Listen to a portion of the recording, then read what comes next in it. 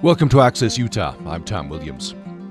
Katharine Coles is a former Utah Poet Laureate. She's current distinguished professor in the creative writing program at the University of Utah. And she joins us for the program today to talk about her seventh collection of poems, Wayward, which was published last year. Katharine Coles is author also of a memoir, Look Both Ways, a double journey along my grandmother's far-flung path. She's directed the Utah Symposium in Science and Literature. She's been poet in residence at the Natural History Museum of Utah, and at the Salt Lake City Public Library for the Poets House program Fieldwork.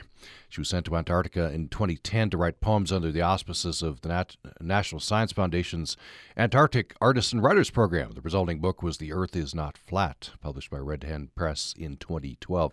She's received grants from the NEA and NEH and a 2012 Guggenheim Fellowship. Katharine Coles, pleasure to welcome you back to Utah, to Access Utah. Thanks. Hi, Tom. Nice to hear your voice. Good to hear your voice as well. We've been talking on this program with various artists and musicians, specifically about COVID, the pandemic changes that we're all experiencing, the stresses, the ups and downs, and how do we cope? So that's where I want to start briefly. How's this been affecting you? Yeah, I mean, it's interesting.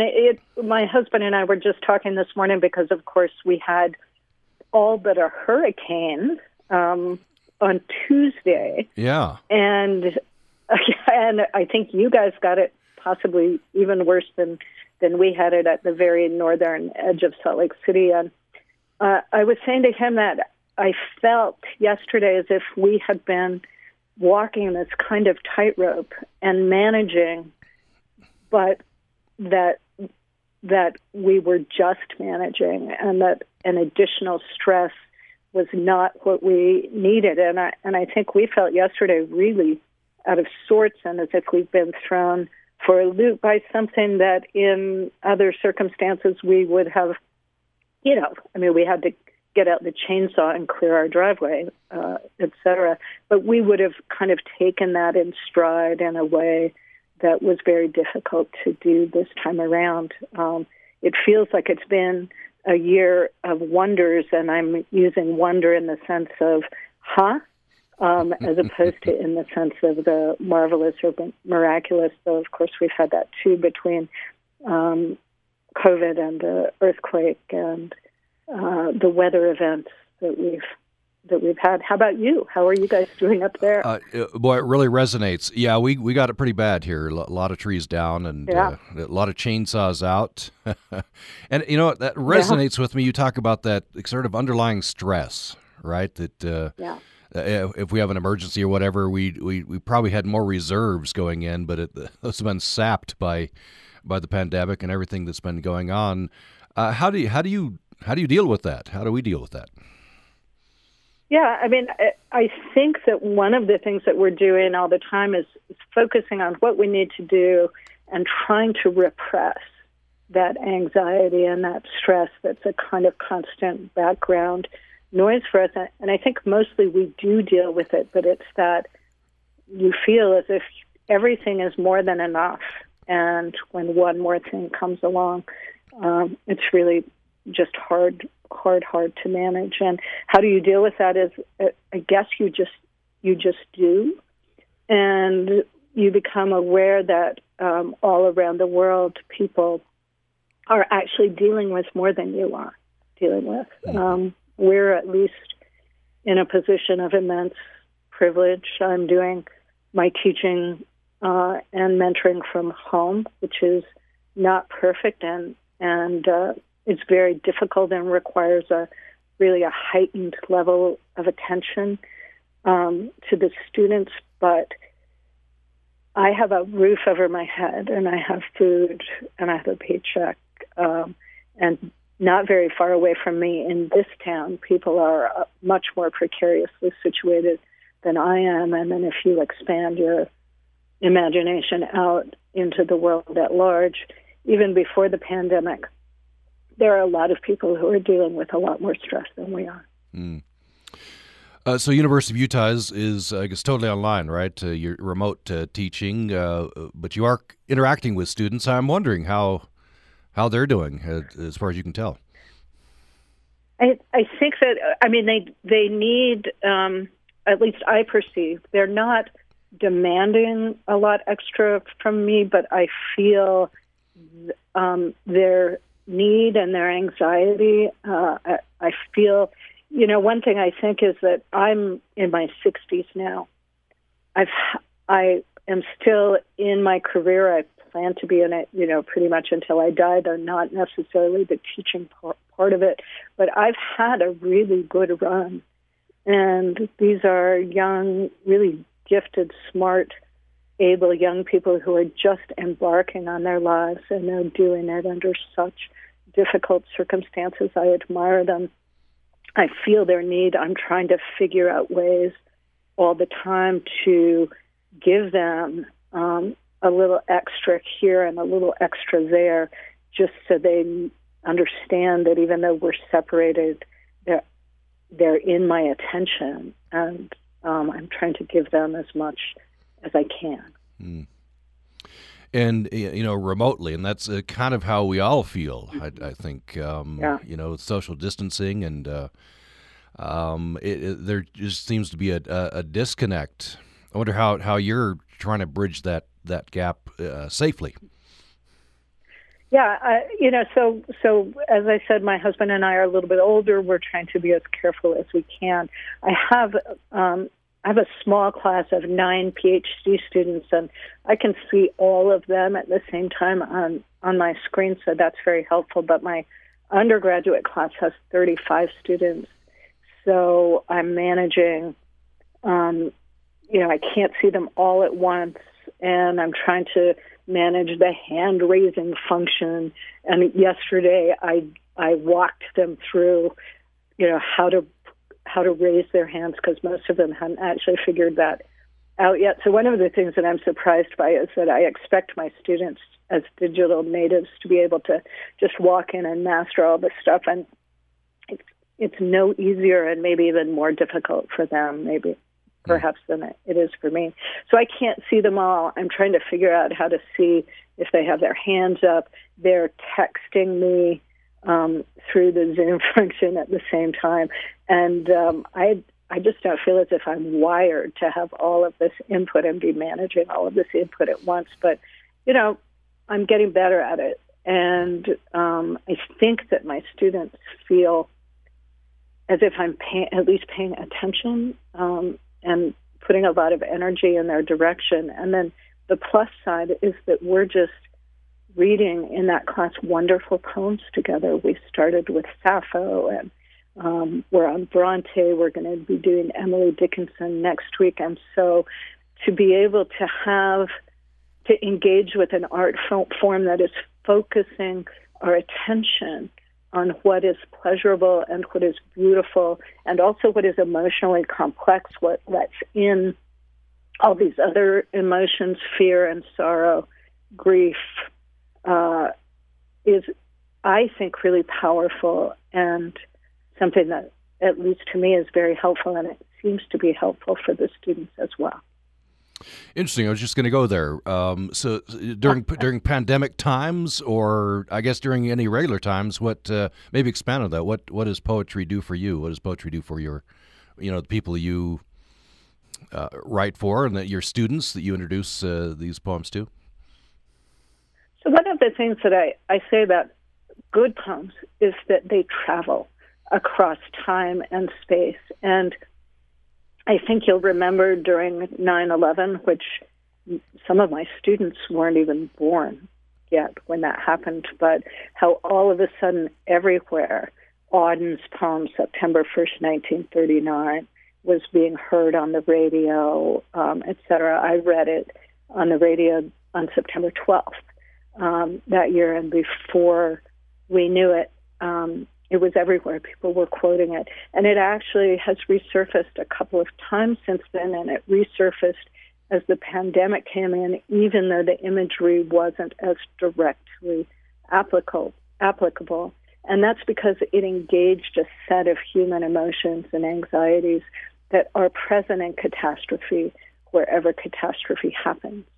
So what a good poem does is provide the words that, as Mark Strand said, tell us in so many ways exactly where we are, wherever we are. And therefore, it provides us with a space in which to look at and think about and handle and experience the full range of emotions that we have in a given situation. Mm. Handle and experience, yeah, I like that. Do you, during these times, and oh, by the way, overlaid on everything we've been talking about, we've got the protests and this tumultuous election season, which is another stress on top of things. Do you continue the same writing process, or has that changed? Right now, I'm not writing as intensely. I'm not writing poems as intensely as I often do, and that's because I've just decided that I'm giving myself more or less over to my students and dealing with my students. I have a deadline for an essay that I have to turn in a few weeks, and so that's the thing that's occupying my creative life because people are expecting it. But I have been writing poems pretty much constantly through the whole pandemic, the whole experience, until I made this conscious decision that I'm not going to let that take my attention too much. And I think that that's partly because poetry is just how I process things. It's very close to the surface for me all the time.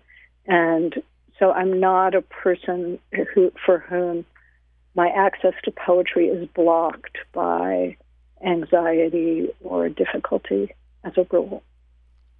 Well, could you expound on that a little bit? How do you process through poetry? I think, for one thing, language as a device. So I have language going in my head all the time. I'm suspecting that all of us do, but maybe for a poet that's happening in a different kind of way. And so when I'm reading or listening to something, something catches at my attention, my automatic response to that is linguistic. That language for me is running under the surface, very close to the surface all the time.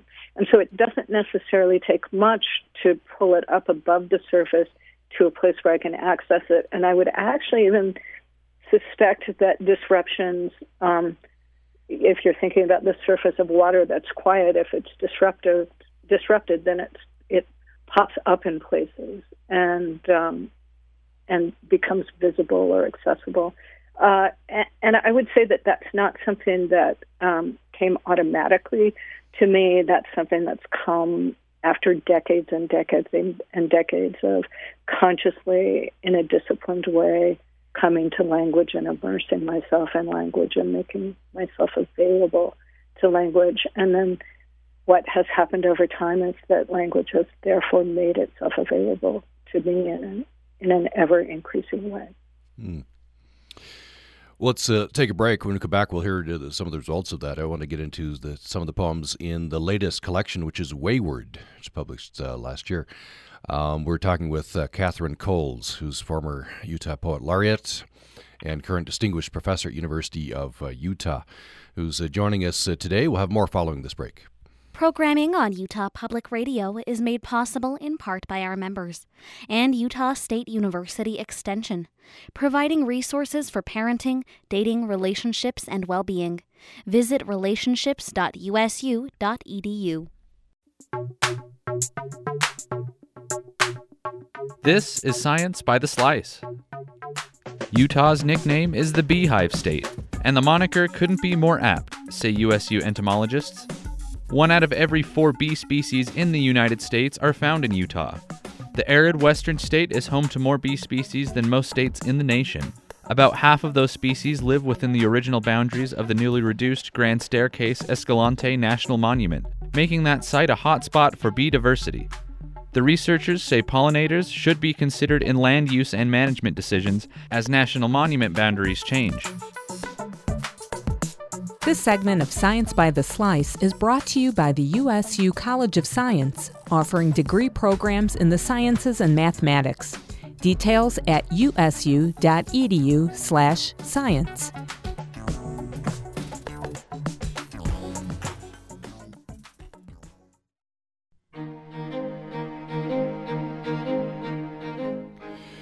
Thanks for listening to Access Utah. I'm Tom Williams. My guest for the hour is Katharine Coles, former Utah Poet Laureate, current distinguished professor at the University of Utah, author of several collections of poetry, also author of a memoir, Look Both Ways, a double journey along my grandmother's far-flung path.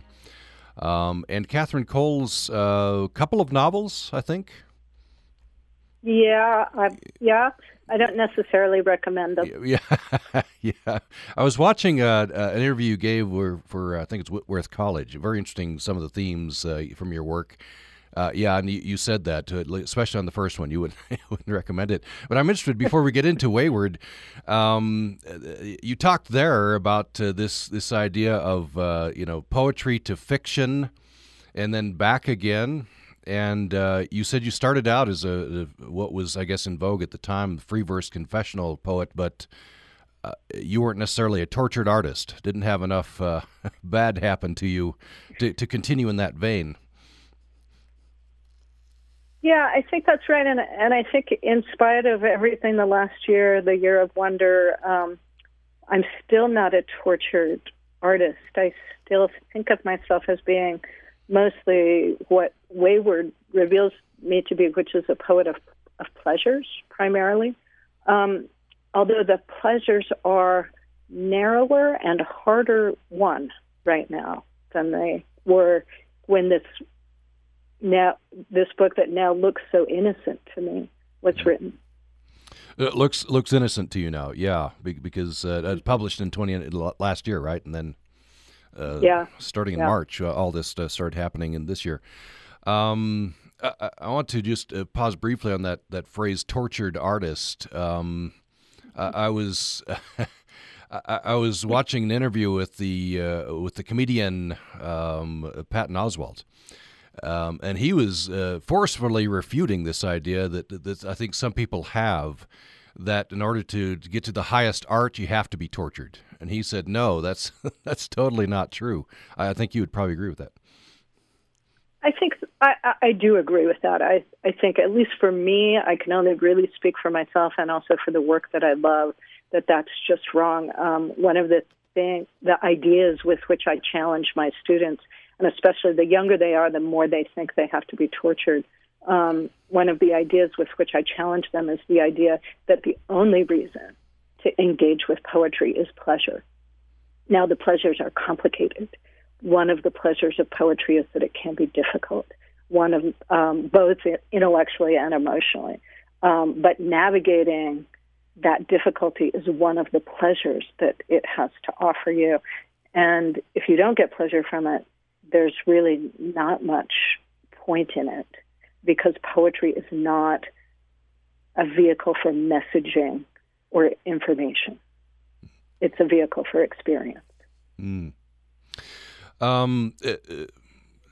So from that interview, you talked about going to a novel, and then you didn't feel like it was very successful. But then you did say that you felt like, in the experience of writing that, you had gained tools to help you to go back to poetry. Yeah, I'm much better in shorter forms, and you mentioned the memoir. It took me almost 20 years to write that book, and I'm actually pretty happy with it. But I had to teach myself kind of day by day how to write it. And I feel as if I was successful in doing that. But with the novels, I was doing the same thing, and I just never quite got it. But coming back to the poems, without realizing I was doing it at the time, I found that I had created for myself a much more expansive voice. So even though a poem, at least my poem, will never be the size of a novel or even close, there's a lot more space inside my poems than there ever was before I wrote long-form prose. Well, let's jump into Wayward. So your seventh collection, do you feel the themes are changing, or similar themes to previous collections?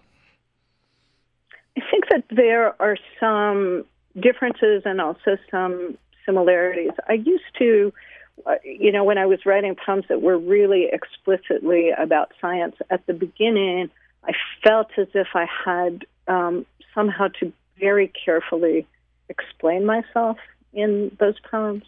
And now I feel much more, and this relates back to the question of the availability or the accessibility of language. I feel as if the poems are really much more about engaging in a kind of passionate thinking on the page that I'm trying to make available to the reader as well. Mm-hmm. I was very interested to note, and you have this in the kind of the notes at the beginning of this collection, that some of these poems were written in a collaborative conversation with a visual artist. Maureen O'Hara, is it Yuri? Your. Yeah, Maureen and I have, I think of this as collaboration as a kind of friendship. She and I have worked back and forth together for almost 30 years now, sometimes more intensely and sometimes less intensely. It's a lot harder now that we can't actually get together in the studio and really trade stuff back and forth in person. But her images inform these poems, and the poems also inform her images. That's an interesting collaboration. Is that do you find that you've been involved in collaborations with scientists as well, and that's been an important part of your work, right? Bridging that gap. Do you find this similar or differences? I think in some ways it's similar, although I think that the translation from poem to image, or the relationship between poem and image, is maybe somewhat more intimate than the application of science that you'll see, at least in some of the work.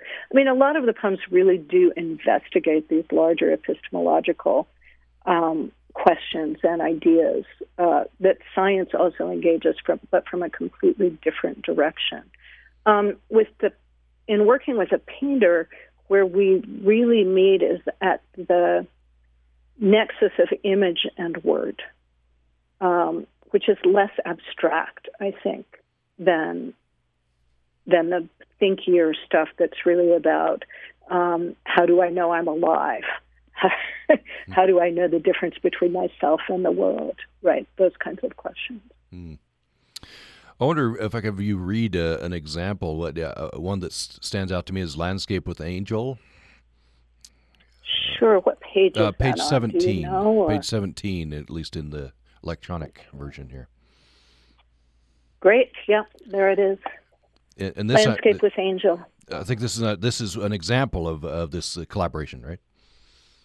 Yeah, it is. And in fact, this is one of the poems. The collaboration sort of runs through all my poems all the time, but sometimes there's a poem that really directly addresses an image of Maureen's.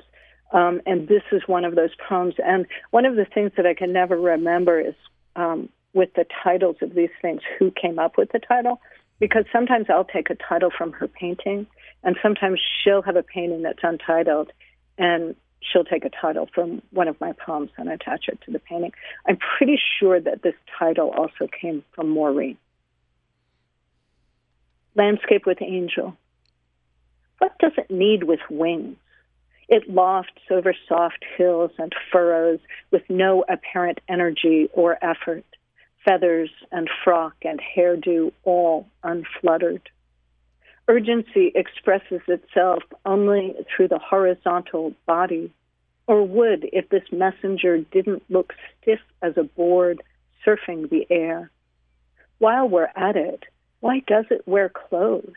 No small human embellishments hide among the drapes. No secret conceals itself in cunning folds. If it's earth's, not heaven's, the landscape lies always under night, dotted with lights which might be tended fires and might be wild, on the edge of hope, the edge of blow-up. Yeah, beautiful. I wonder if is there a poem that you'd like to choose? Read next. Oh, there's a question for you, right? Yeah, sure. Let's read the first one, which is called How We Sing. And I think really directly engages and implicates the pleasures of poetry. There are some body parts in here. Is that all right? Yeah, I think that's okay. None of the seven deadly words that the FCC doesn't want us to say. Yeah.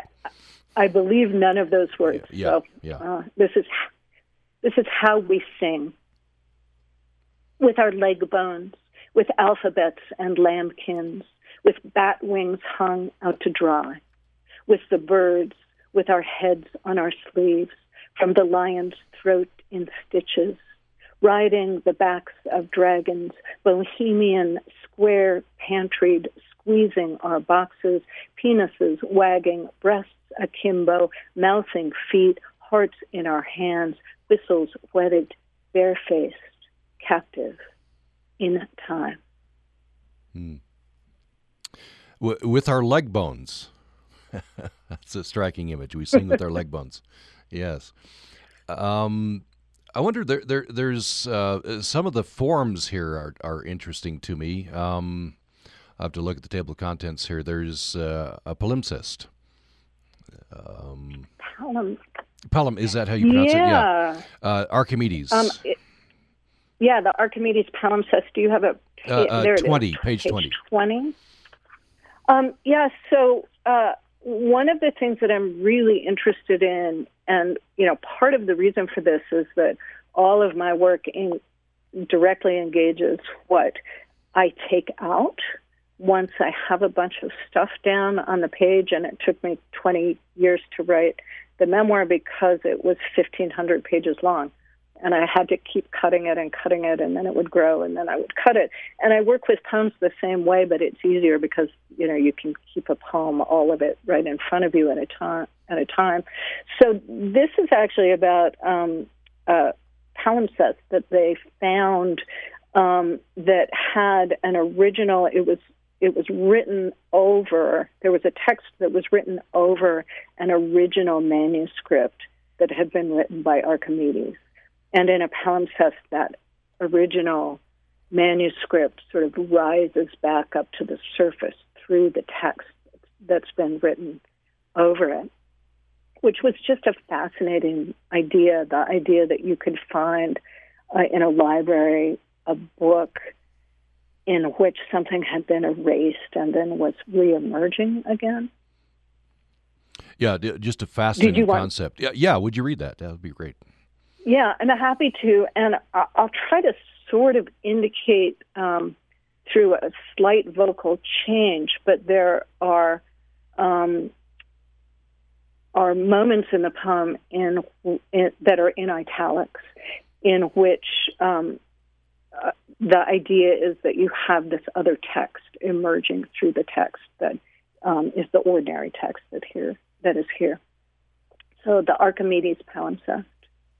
Not erased, equations painted over, curious mathematics, a leaf, a spiral, a ghost, fluttering the edge of vision, a style of inquiry, all there is to find out. So, give it up. Evangelists here live in color, mouths popped around, leaves disappear in flight, new truth. Beneath, behind, a set of pieces can be arranged in the form of a square. What did Archimedes draw? Straight lines, off-kilter, floating bodies, old-time preachers, again, more like examples than proofs, turn instead to a radical idealization.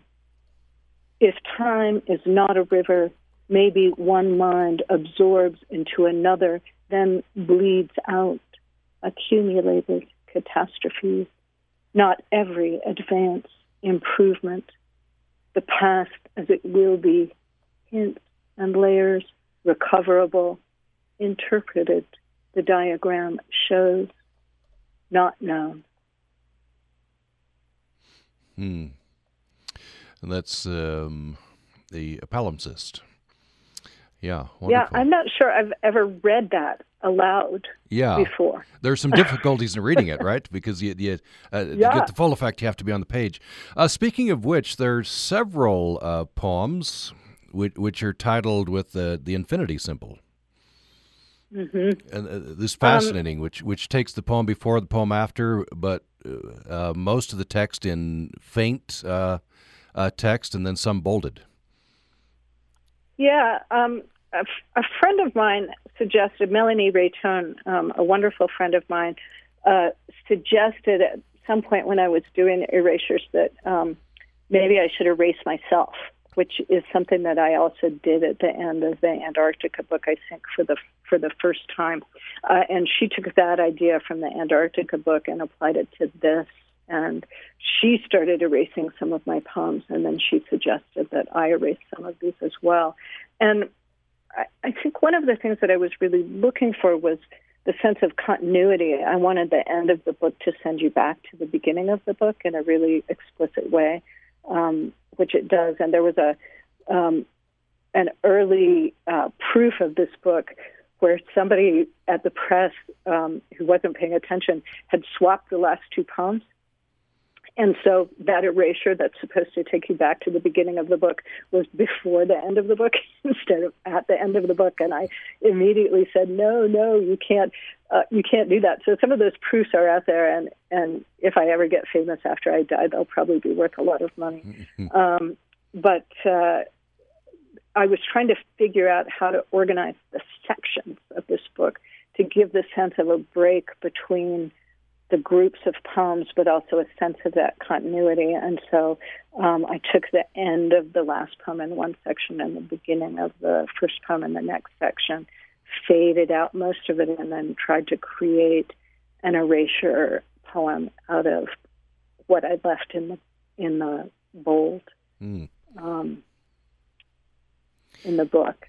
Again, infinity being a kind of ongoingness into time. I wonder if you could, this is an interesting concept, I wonder if you could expand on this idea of erasure. You say you first used this in The Earth is Not Flat?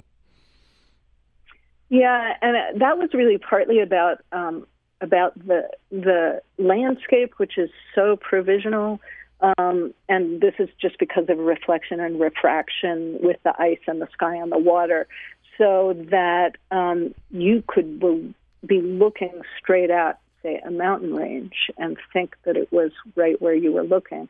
But in fact, it exists in a different place and is only getting projected into the place where you're looking. And so I was trying hard in that book to really work with the idea that the thing that you are so sure you're seeing might actually not be what you're seeing, and what gets revealed to you through these optical illusions and mirages that are confronting you all the time.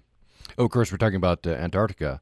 Is it what, the geography, the I guess the weather? What's happening? And I'm sure this happens other places, right? But you experienced it in Antarctica. Yeah, there's some suggestion that the wreck of the Titanic might actually have occurred because they could see the iceberg, but they were seeing it in a different place from where it actually was.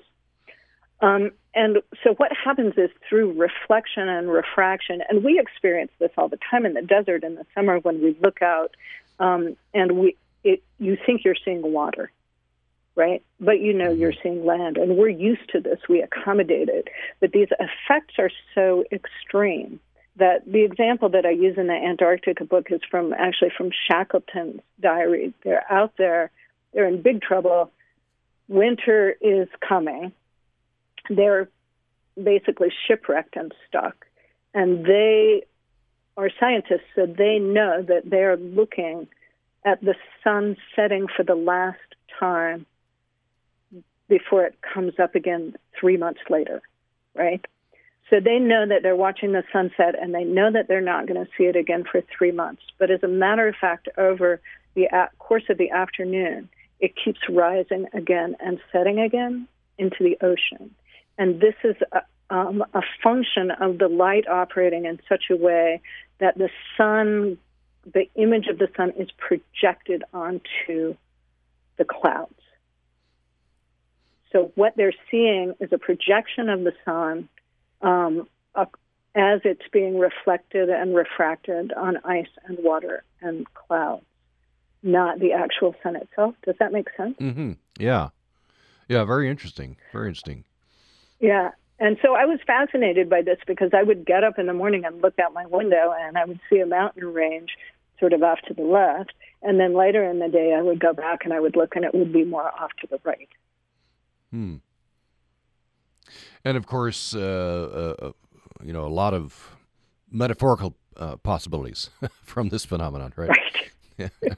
Right. How do you know that what you're looking at is real, which is one of the fundamental questions of the human mind? Yeah. Right? Yeah. And you deal with this in a lot of your work. I just want to take a little aside here, then we'll go to break. But, of course, you went to Antarctica to write poems on the auspices of the National Science Foundation's Antarctic Artists and Writers Program. So the National Science Foundation, I guess, thought it important to have artists and writers there. This is, I guess, gets into that intersection that I guess they're feeling it's important. That this has been important in your career.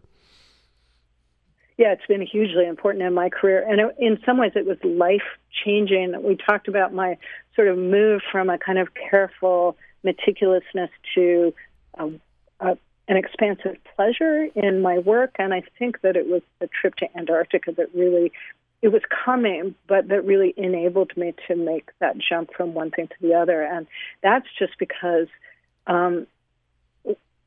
you are so small and so aware of your tininess that maybe the only rational responses to that are either to have a nervous breakdown or just catapult yourself into the joy of understanding your place on the earth for the first time, which is tininess and total unimportance. So for me, that was a really transformative moment. And I think that the National Science Foundation over time began to understand that as absolutely vital and important as the work of the scientists is down there, there is a kind of interpretive labor that the artist does in that kind of landscape that's different and really additive to what the scientists are doing. You have said that literature and science are part of the same project. What do you mean there? Oh, yeah. Well, we're all trying to understand the world. We're all trying to understand how it is that we experience the world, what our senses are doing. And depending on the kind of artist that you are, if you're a poet or a visual artist or probably a filmmaker or photographer, you're looking and you're looking and you're looking in the way that a scientist is looking and looking and looking. Now, the lenses that you use for the looking and for the interpretation of what you're seeing are really different. But what we're all trying to do, I think, is expand human understanding of the universe we live in. Mm-hmm. I wonder if you talk, I think this is related, a program called Fieldwork you were involved in. Mm-hmm. Mm-hmm. So this is a great program, and in fact, when you and I hang up, I'll be talking with the Poets House director about some extensions to the program. So what Poets House does is bring poets together with scientists, and they've done it before through zoos, but this new project was to do this through natural history museums. And Salt Lake City and Milwaukee were the pilot locations for this new program, which Poets House is going to look to expand into other natural history museums across the country. And so the museum will partner with the library and with a poet. And the museum brings its scientists to bear. The library brings its resources in literature to bear. The poet brings the knowledge of poetry to bear, and they all just get together and figure out how to create a collaboration that uses both poetry and science to illuminate our world. And one of the goals of this program was to give people who are more literary kind of access to STEM learning, and then also to give people who consider themselves to be more on the scientific side a bridge into poetry at the same time. So we did a whole array of programming here in Salt Lake City, and the permanent relic of that is a poetry path where pieces of poems are literally carved in stone along the Bonneville Shoreline Trail up at the Natural History Museum, and then also in the garden on the north side of the library and in places inside the library as well downtown. Yeah, that sounds fascinating. So what, I think I was reading poets like Octavio Paz? Yeah, we have Octavio Paz. There's some Native American poets. Rilke is in there. Emily Dickinson. Her whole poem, To Make a Prairie, It Takes a Clover and One Bee, is stenciled in the library at the place where you leave for the roof garden where the beehives are up there. So the idea was to get poems or pieces of poems that really engage the natural world in a way that's meaningful exactly where you're standing, which is either at the library or up at the Natural History Museum. Yeah, that sounds wonderful. What's the response been? The response has been really great, and one of the things that's wonderful about having these poems be permanent, right, is that I'll be going along and I'll totally forget about this project because I'm doing something else right now, and then it will pop up on Facebook or somewhere. Somebody will have been on the trail or up at the library, and we'll take a picture and put it up and say, look, I found this poem. And I've had the privilege of being up on the Shoreline Trail and watching hikers and runners and cyclists sort of go by, and they might go by one of these, but at some point it kind of impinges on their consciousness that there are these great big rocks with pieces of language on them, and they'll slow down and maybe they'll get off their bicycle and they'll say, what's this? What's this? And if they keep going and they find it, there actually is a rock up there that tells them, right, what it is that they're looking at.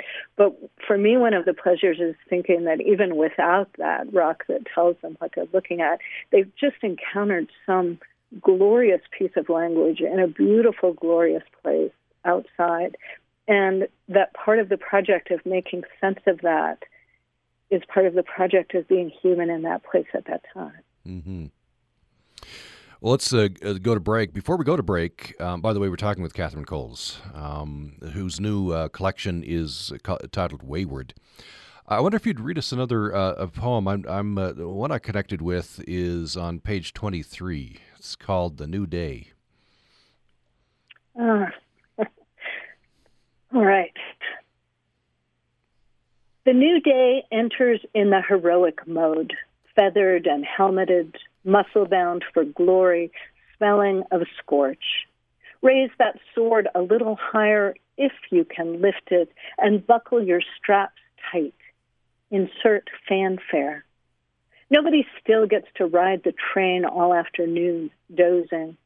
Scotch that clickety-clack, the sudden dark plunge. In the underworld, nobody gets to be just a body anymore, ripe, a little bloody, and needing its toenails clipped. Me, poor me, I'm steeping in juices, greased and gristled. In the past, I've been pretty enough, though, to make up for anything. The New Day. Yeah. Yeah. The New Day. Yeah, excellent. I'm hoping that this is a poem that travels. You know? Yes. Here we are, all of us, getting up every morning, you know, and going back into the underworld that the world is presenting us with now. Yeah, exactly. Well, let's take a break, come back with our final segment with Katharine Coles. You're listening to Access Utah. Utah Public Radio programming is supported in part by our members and Palmer Home Furnishings, celebrating Labor Day with bedroom sets and mattresses from brands like Maloof, Spring Air, and Serta. located at 1023 West, 800 North, Suite 101 in Logan. Information at palmerhomefurnishings.com and on Facebook. Facts, knowledge, understanding, insight, inspiration, and community. That is what you know you'll find when you connect with Utah Public Radio. I'm Carrie Bringhurst, and there's never been a moment when it's been more important to stand up for fearless journalism that insists on truth, transparency, and accountability. That is why it also matters that you make your donation of support. Do it now by going to our website, upr.org. My name is Martha Ham, and I listen at 90.9 in St. George, Utah.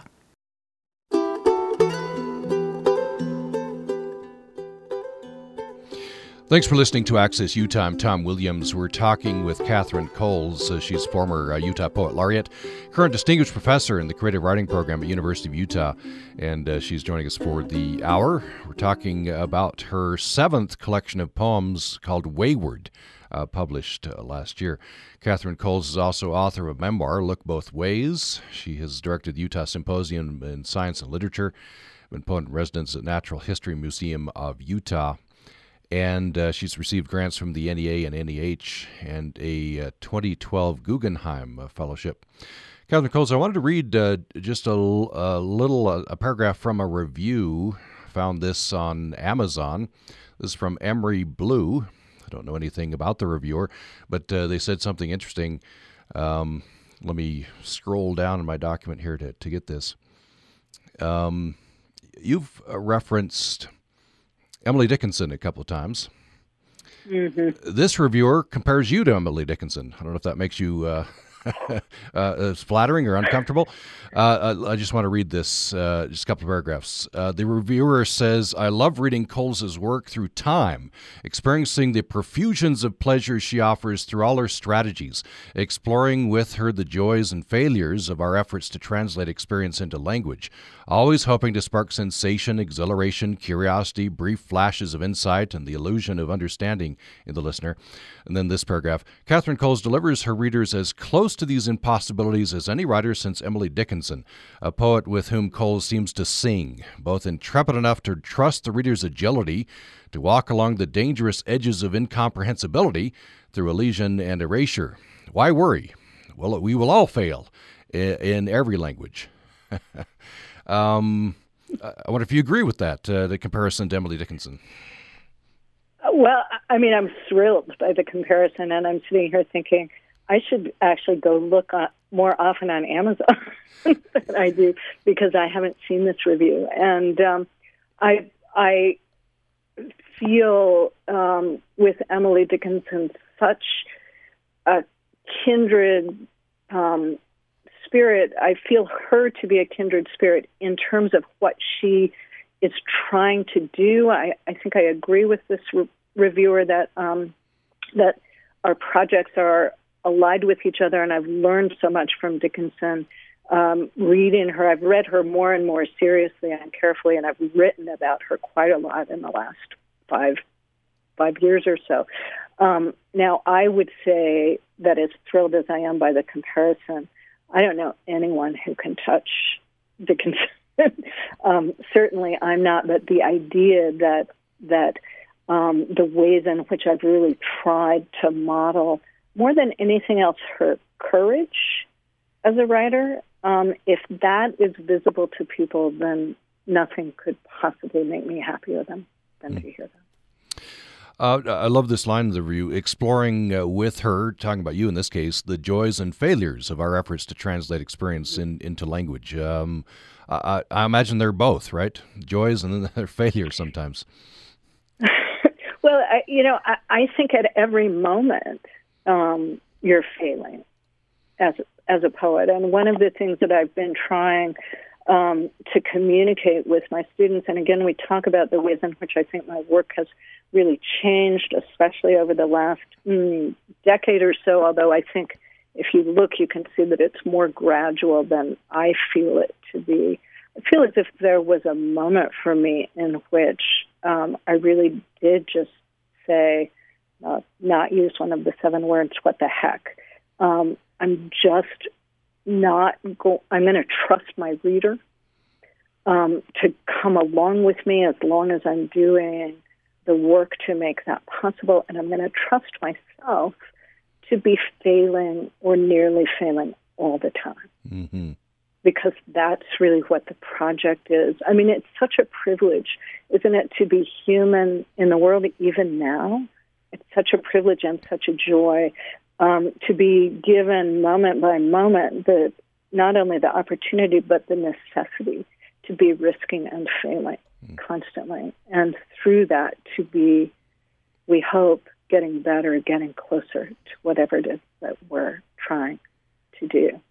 So I find that review to be absolutely the most thrilling thing that I've heard about my work for a long time. Thank you for sharing it. Good. I'm glad we shared it. We just have a couple of minutes left. I would love to get another poem in. Is there one that jumps to your mind, or I could suggest one? Why don't you suggest one? I think it's the last poem, or the next last poem. It's called Away, page 105. Yeah, sure. This is sort of, it's the first poem I think I wrote for this book, and it connects back to the Antarctica work. Away.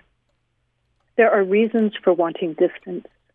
The impulse may begin with a blade of grass or the brash sweep of goose honk over the ear. But how did it carry you here? No tree, nor well or pasture, no moss soft for your step. Only ice and stone shifting underfoot, opening and closing. Only sky and stars, present or absent, cold either way. Sometimes you know you could die of anything, and you do not shiver. Having been born across deserts, through forests, over mountains and water to be here, you are light and strong as a gust of wind. Somewhere an engineer is imagining a sail, an engine, ways to give you wings. Press a key, escape. Here the eye pinpoints and the birds are eccentric and personable. Not a legless beast nor microscopic lichen belongs to the home you've left. Not an ear recognizes your voice above the wind, and you still love everything, bedazzled. Who says this isn't the world? You have not withdrawn. You have plunged in deep. Who can say what will call the heart or fill it? Yeah, beautiful. That's from the latest collection called Wayward. That's the poem called Away. The Wayward is out and available right now. We are at the end of our time. So Katharine Coles, former Utah Poet Laureate, current Distinguished Professor at University of Utah. Latest collection is called Wayward. It's been a great pleasure as always. Thank you so much. Thank you. It's been a pleasure for me as well. And thanks to everyone for listening to Access Utah.